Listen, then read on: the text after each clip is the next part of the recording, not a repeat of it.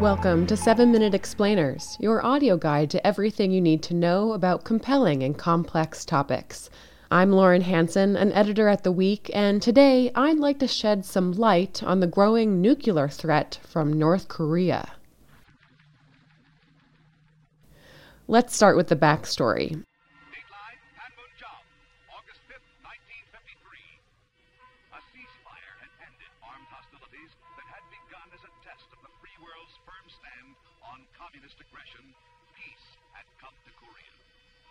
It was at the end of the Korean War that the tyrannical Kim dynasty first started its pursuit of nuclear weapons. Kim Jong Un made the nuclear program the centerpiece of his regime's identity. He used it to rally his starving, isolated country around a nationalistic goal. He also used it to extort aid from worried Western nations. Over the past 2 decades, the Clinton, Bush, and Obama administrations all brokered pacts that required Pyongyang to give up various nuclear programs in return for aid or sanctions relief. But North Korea cheated on every deal. First, it violated the 1994 agreement freezing its development of nuclear reactors. Then, in 2003, Pyongyang announced it had nuclear weapons. After talks with U.S. leaders in neighboring countries, North Korea agreed to shut down its program in return for aid, but it reneged once again. Then, in 2011, Kim Jong-il died.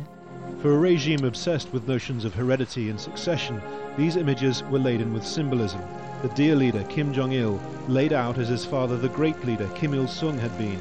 And looking on, seemingly leading the mourners, his son, Kim Jong Un, now anointed the great successor. Once Kim Jong Un came to power, the pace of tests and bomb building accelerated dramatically.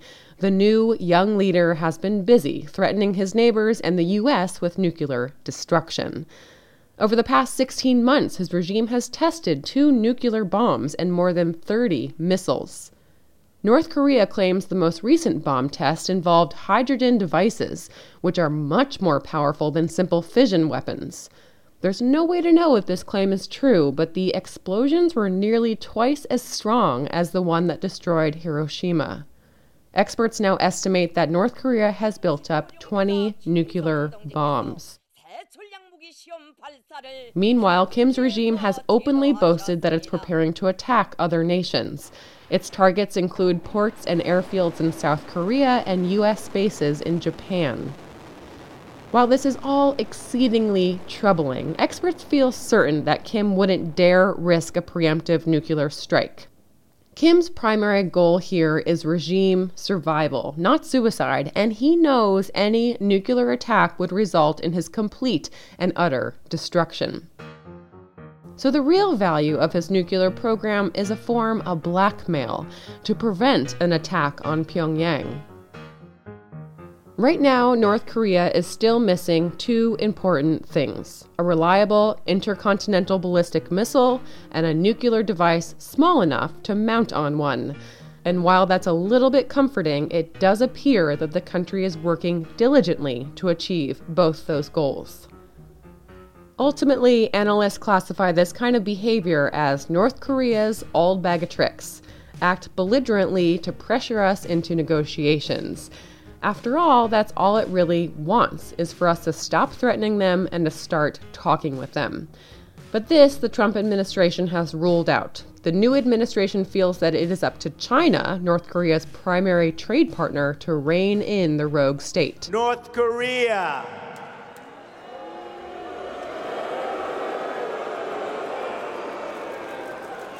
North Korea.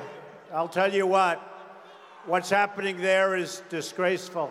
Now, if this isn't all show, the U.S. does have a defense against Kim's nuclear arms race.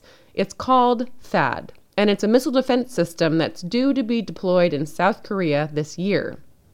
But it's run into some political complications. South Korean President Park Geun-hye, who clinched the deal, was removed from office this month for corruption, and her likely successor, Moon Jae-in, wants to delay deployment to ease tensions with Kim. China isn't a fan of THAAD either. It says the array could be used against its own missiles, which would undermine the principle of mutually assured destruction. And we really don't want to anger China, since it's the only country with significant influence over North Korea. So what other options are there? Well, the US and South Korea do frequently wargame a strike on North Korea. Newly installed Secretary of State Rex Tillerson took a notably aggressive stance. Efforts toward North Korea to achieve peaceful stability over the last 2 decades have failed to make us safer. Let me be very clear. The policy of strategic patience has ended. All options are on the table. Tillerson also said that if Kim keeps ratcheting up his threats, military action would be an option. But the risks are high. North Korea's full military capabilities can't simply be bombed away. Western intelligence doesn't know where most of the regime's weapons systems are concealed, and some are hidden underground or inside mountains. Even if a preemptive strike somehow took out all the nukes, it could not immediately destroy the thousands of artillery units. North Korea could still retaliate by firing tons of shells and chemical weapons into the center of Seoul, killing hundreds of thousands of people. And that does it for this episode of 7-Minute Explainers. Look out for new episodes every Thursday on iTunes or wherever you get your podcasts. And as a thank you for listening to this episode, we at The Week would like to offer you 4 totally free, non-commitment issues of The Week magazine. To get those, visit theweek.com/4free. I'm Lauren Hansen, and thanks so much for listening.